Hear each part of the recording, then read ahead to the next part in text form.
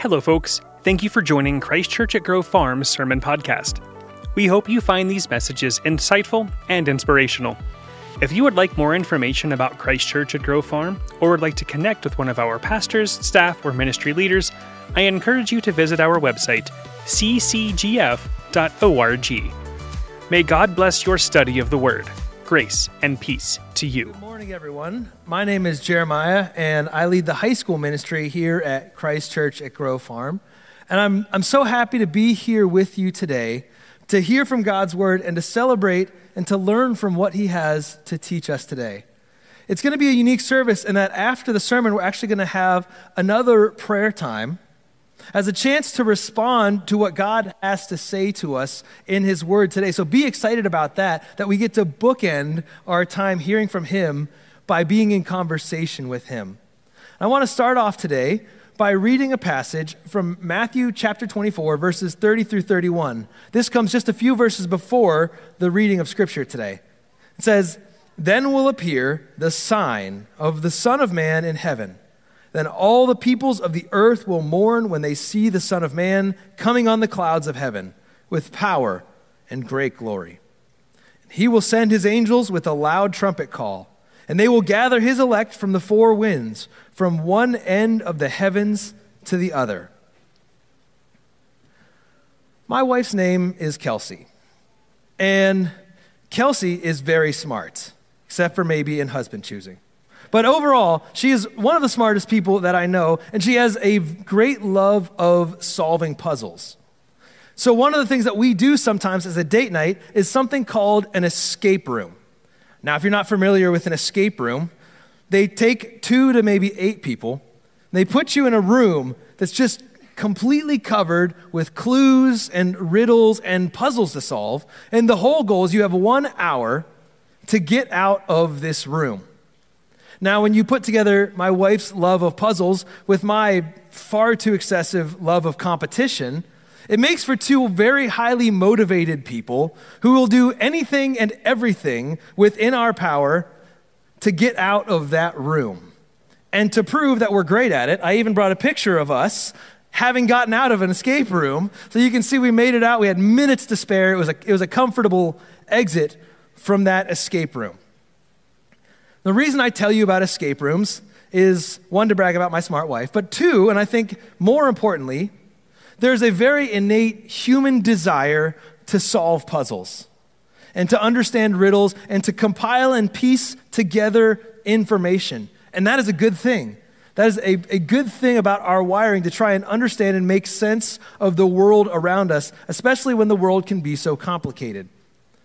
The thing that gets us into trouble, though, is that not everything is a puzzle to be solved. Not everything is a riddle to be understood. And one of the places this very natural and even good human desire to solve puzzles and understand riddles gets us into trouble is when we read what the Scripture says about the end times. And when we try to piece together all the different parts. And here's the reason it gets us in trouble. These are not narrative stories. This isn't like a story of I went to my pantry, we were out of bread, I went to the grocery store, I bought bread, I bought it home, and we used the bread. Where there's a clear sequence of events, there's a problem, it has a resolution, and then we move on.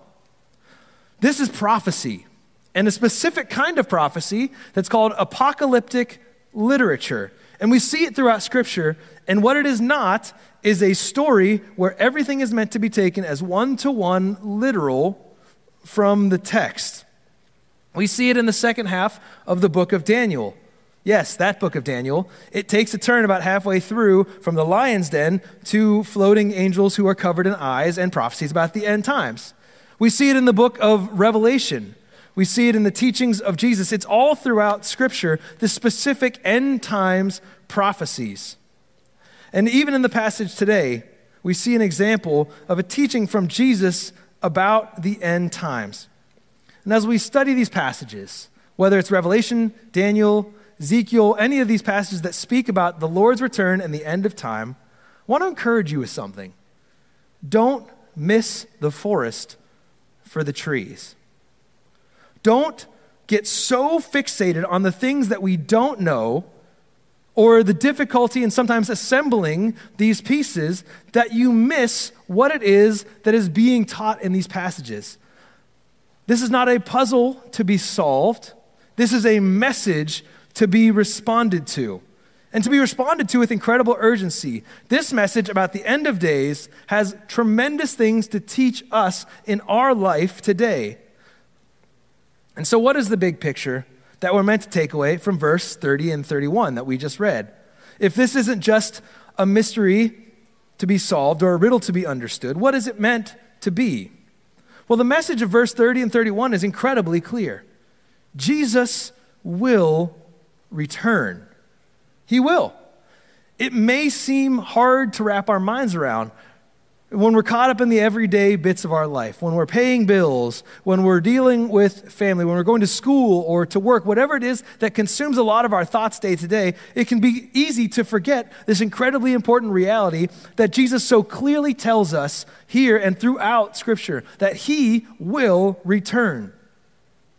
And everything will be different because of it. Because his will return will display his full glory. It says here, it will be in the clouds. It will be written in the skies. There will not be any confusion. In fact, Jesus tells us in other places, like you'll hear rumors like, oh, Jesus came back in the desert. Oh, Jesus came back in this city. When he returns, we won't be saying, is that him? All we'll be saying is, whoa. Okay. There will not be a question because the full glory of God will be on display, possibly in the greatest display of his glory since creation. And his return, as it says in these verses, his real physical and spiritual return to earth will be a source of mourning for many. It says that the peoples of the earth will mourn. Why? Why would Jesus coming back be a source of mourning? Well, maybe it's those who realize that their earthly power has come to an end. At any level, people who put their pride in governmental power, power in their work situation, even power in their own family. And they mourn because they have lost their control. They have to cede power to the unmistakable, unmissable glory of God on display in the heavens. Maybe they will mourn because they put their hope in something else. Themselves, false gods, money, idols, whatever it happens to be. When Christ returns, people will mourn who realize they have put their faith and their hope and their whole self in the wrong place. And it will be a terrible day for people who do not know Christ when he returns. And that's hard to hear, but that doesn't make it untrue. And the Bible causes us and calls us to wrestle with this difficult and critical reality from his word. Now, we can look at this passage and the verses we're going to read in a minute, and we can ask questions of timing and of the arrangement of the events, how it will all unfold. And don't get me wrong, I don't think those are necessarily worthless pursuits. Studying God's word for all its depth and detail and beauty is a good thing. But what is a problem is if we make an idol out of knowing, and we make sure that people have to understand exactly as we do, and we take comfort in this secret knowledge because it gives us a sense of control. If we're the ones who know what's going to happen, we can manage that. We can control that, this truly uncontrollable thing. And what I want you to do is know that it's not bad to study those things, pre-trib, post-trib, amil, pre-mill. If those words mean nothing, that's okay too. But don't miss the forest for the trees. Christ is coming back. Now, if I were simply up here giving my opinions about the end time, I would hope that the Lord would shut off the power to the church. We would all go home and wait for the Steelers game to start. Because my opinions are not terribly worthwhile. But what we do need is we need to know what Scripture says about these end times. Because any human opinion is just that, and it's not of any great value. So how do I know that we should be more concerned about the message than the mystery? How do I know that we're not supposed to solve the riddle and spend our time deciphering the puzzle of the end of days? Well, the reason I know that is because Jesus, in this passage, very patiently explains that exact thing. In verses 36 through 39, he says this, "But about that day or hour, no one knows, not even the angels in heaven, nor the Son, but only the Father. As it was in the days of Noah, so it will be at the coming of the Son of Man. For in the days before the flood, people were eating and drinking, marrying and giving in marriage, up to the day Noah entered the ark. And they knew nothing about what would happen until the flood came and took them all away. That is how it will be at the coming of the Son of Man. No one knows." If we were supposed to know the precise order of every event and every twist and turn along the way, the Lord would have told us. He would have told us clearly and plainly in the same way he lays out the commandments for how we're supposed to live. But, much like the parables that he told to the Pharisees, he wanted people to understand the message and not get bogged down in every single detail of how this would all unfold. And any prophet who says that he knows when Christ will return is a liar. Because either that prophet is correct or Jesus is. I know where I'm staking my claim on that front. And any teacher who says they have solved the exact scope and sequence of all the details of Matthew 24 and of Revelation and of Daniel and of all these other passages about the end times is putting themselves on very risky ground, because this is not a story. It is a prophetic message for us to respond to. And if you've been around long enough, you know how much people love to predict an apocalypse. For instance, I survived Y2K. In fact, I did it pretty effortlessly. And I also managed to make it through 2012 when the Mayan calendar ended. Didn't even faze me that December, right past the Mayans. Harold Camping called his shot in I think it was May of 2011, that he knew exactly when it was going to happen. He was so confident. And 2011 came and went without the return of Christ in glory. You know why? Because not the Mayans or computer experts or Harold Camping or anybody else, no one knows the day or the hour that Christ will return. So if we're not meant to know the day or the hour, we need to know what to do with this message. We don't know the timing, but we know the big events. And we know that those big events come with the warning. Christ really will return in glory. This is a promise of Scripture throughout the Bible. It's not one out of context, cherry-picked verse. This is the true hope of believers. And we know from this passage that believers will be called to their Savior. Now, what that will look like, again, there are different ways of understanding that, and that's okay. We don't have all of the information. But we know that in the end, all believers will be called to Christ, and that a new kingdom and a new heaven and a new earth will be established. The point is the same whether or not the rapture happens here or there, in this way or that way. We will all, as believers in Christ, be called to him in the best day of our life. In the day that hopefully we have hoped for since the day we came to know Christ. Christ will come in glory, and we should be saying, "Thank God you're here. Finally, it's happening.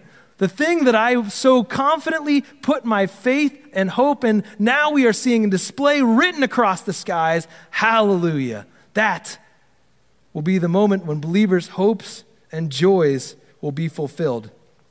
And again, believe me, we will not miss it, because it will be spectacular. But it will also be a day of mourning for others. It will be a day of terror for some as they realize they have missed out on what God has been telling his people since the beginning of creation. Because of that, we have some things to do until he comes. If we don't solve this passage, we respond to it. What does that look like in our lives? Well, verse 44 tells us clearly what Jesus wants us to do in response to this. It said, "So you must also be ready, because the Son of Man will come at an hour when you do not expect him." we will need to be ready.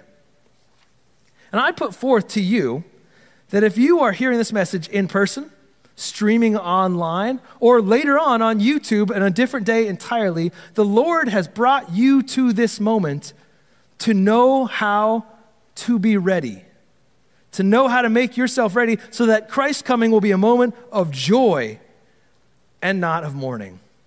Romans is a book of the Bible right after Acts, and it in long form lays out how it is that we can be saved. And in the 3rd chapter of Romans, it says, all have sinned and fallen short of the glory of God. I, unsurprisingly, have sinned many times. Pastor Craig has sinned. You have sinned. Every single living person has a sin nature and has also committed sins and fallen short of God's glory. And God is perfect, and his perfection cannot overlook and ignore sin. He would not be a just judge if he simply let all transgressions go unpunished. And the consequence, what we earn from that sin, is told to us in Romans chapter 6. It says the wages of sin is death. But the good news is in Romans chapter 5, it tells us that while we were yet sinners, Christ died for us. We did not do anything to earn God's love. We did not inspire Jesus that he was so in awe of us that he came and died. We were still in exactly the same place we had always been, dead in our sins and waiting the consequences of that death. While we were yet sinners, Christ died for us. And Romans chapter 8 tells us, there is therefore, because Jesus died for us, he died and he rose again, there is therefore now no condemnation for those who are in Christ Jesus. That is the promise of Scripture. That is how we are ready. We put our hope and our faith and our confidence in Jesus Christ, that he has died, he has risen again, and that he has made a way for us to be brought back to God. He died, taking our penalty. We get his righteousness, so we can stand before God with the righteousness of Christ covering our sins and be brought back to him, facing no condemnation. That's what it means to be ready. Romans 10:9 says, if you declare with your mouth Jesus is Lord, and you believe in your heart that God raised him from the dead, you will be saved. It is the first step in making yourself ready. That is how you do it. But if you already know that, if you've already proclaimed Jesus as your Savior and Lord, then you should take your spiritual life seriously. You should be working on what's called your sanctification, which is the process of becoming more like Jesus. Not to save yourself, hear me, not to earn God's love or favor or grace, but to make the best possible use of the time that you have on earth. To do the most with however many years God has given you. There's a phrase in Hebrews 12, chapter 1, that I love because it's so accurate and descriptive. It tells us to watch out for the sin that so easily entangles us. Because that's what it does. Sin creeps in and it grabs at us and it trips us up and it makes us fall and it leads us away from God. The sin that so easily entangles us. And so what we must do is continually work out our salvation. We must continually tramp down by the grace of God and the power of his Spirit that sin that easily entangles us, so that we will be ready to celebrate when Christ comes, so that we will make the best use of every minute and every hour between now and then. Our time is limited. It comes with no guarantees. And sin holds us back from the best things that God has for each and every one of us. Now, I want to give you a few takeaways here for how we live in light of Christ's coming. The first way to live in light of Christ's coming is to hold on to hope, because our hope is not on the things of this earth. Our hope is in the power and the salvation and the eternal life that comes through Jesus. And this is the hope that we have. This is what we wait for excitedly. This is what's on the other side of Jesus' glorious arrival. Revelation 21, 3-4, and then 23-27 says, "And I heard in a loud voice from the throne, saying, Look, God's dwelling place is now among the people, and he will dwell with them. They will be his people, and God himself will be with them and be their God. He will wipe every tear from their eyes. There will be no more death or mourning or crying or pain, for the old order of things has passed away. The city does not need the sun or the moon to shine on it, for the glory of God gives it light, and the Lamb is its lamp. The nations will walk by its light, and the kings of the earth will bring their splendor into it. On no day will its gates ever be shut, for there will be no night there. The glory and honor of the nations will be brought into it. Nothing impure will ever enter it, nor will anyone who does what is shameful or deceitful, but only those whose names are written in the Lamb's book of life. That is our inheritance. That is our hope. What more could I add as a preacher to the beauty of what awaits us when Christ returns in glory? And if your hope isn't anything else, elevate it. Lift it up to that unfailing hope of the results of what Christ did for us while we were yet sinners. Christ is coming. Who are we taking with us? Verse 40 and 41 have a really provocative challenge in it. It says, 2 men will be in the field. One will be taken, the other left. 2 women will be grinding with a handmill. One will be taken, and the other left. This verse paints a very dramatic picture. 2 people who are going about a perfectly normal day. One person is taken. The other person remains behind. Don't get caught up in the details. We don't know exactly how it's going to work out. Don't get bogged down in the mechanics of this moment. See the reality of it. Put this in a modern context. 2 people are sitting in a break room at work, having a normal conversation over lunch. One is gone. The other one stays. 2 sisters are sitting and talking at a kitchen island, catching up about their busy lives. One is gone. The other one stays. That is the warning that we are given in this passage. Who are you comfortable leaving when Christ calls you home, however he does that? Because our desire as believers should be to rewrite that story. It should be 2 people are standing in a kitchen and both go. Because one of them was you and you told the other one about the hope that you have in Jesus. 2 people are in the break room at work and they go to be with their Savior. Our deepest desire should be that we are not the ones who leave someone else standing when the Lord calls us home.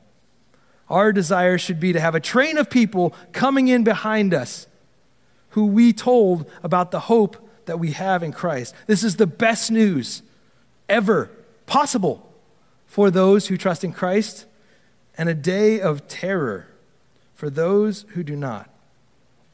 Sharing the gospel is not about padding church attendance. Sharing the gospel is not about giving good life advice about how to be a good person or smart with your money or any other thing. Sharing the gospel is a message of life and death, and we have no idea how long we have to share it. Whether Christ returns or he calls us home, we don't know how long we have to share that message, but it is a message of life and death. The message of Jesus in Matthew 24 is not a puzzle to be solved. He's not trying to give us cool riddles to work on. This is a dire and strongly worded warning about how we are to live our lives as believers and why sharing our faith is absolutely essential. This does not mean that you have to launch a nationwide evangelistic campaign. Now, mind you, maybe he's calling you to that. Maybe that's what the Lord has and you're trying to put that off because you're afraid to make that jump. But doesn't mean that's for you. Doesn't mean that you have to stand in a street corner with a sign holding Bible verses and preach to people as they go about their day. But if that's the step of faith the Lord's calling you to take, then again, you can't put off what he's given you to do. But there are people in your life who you know that you are the best person to reach.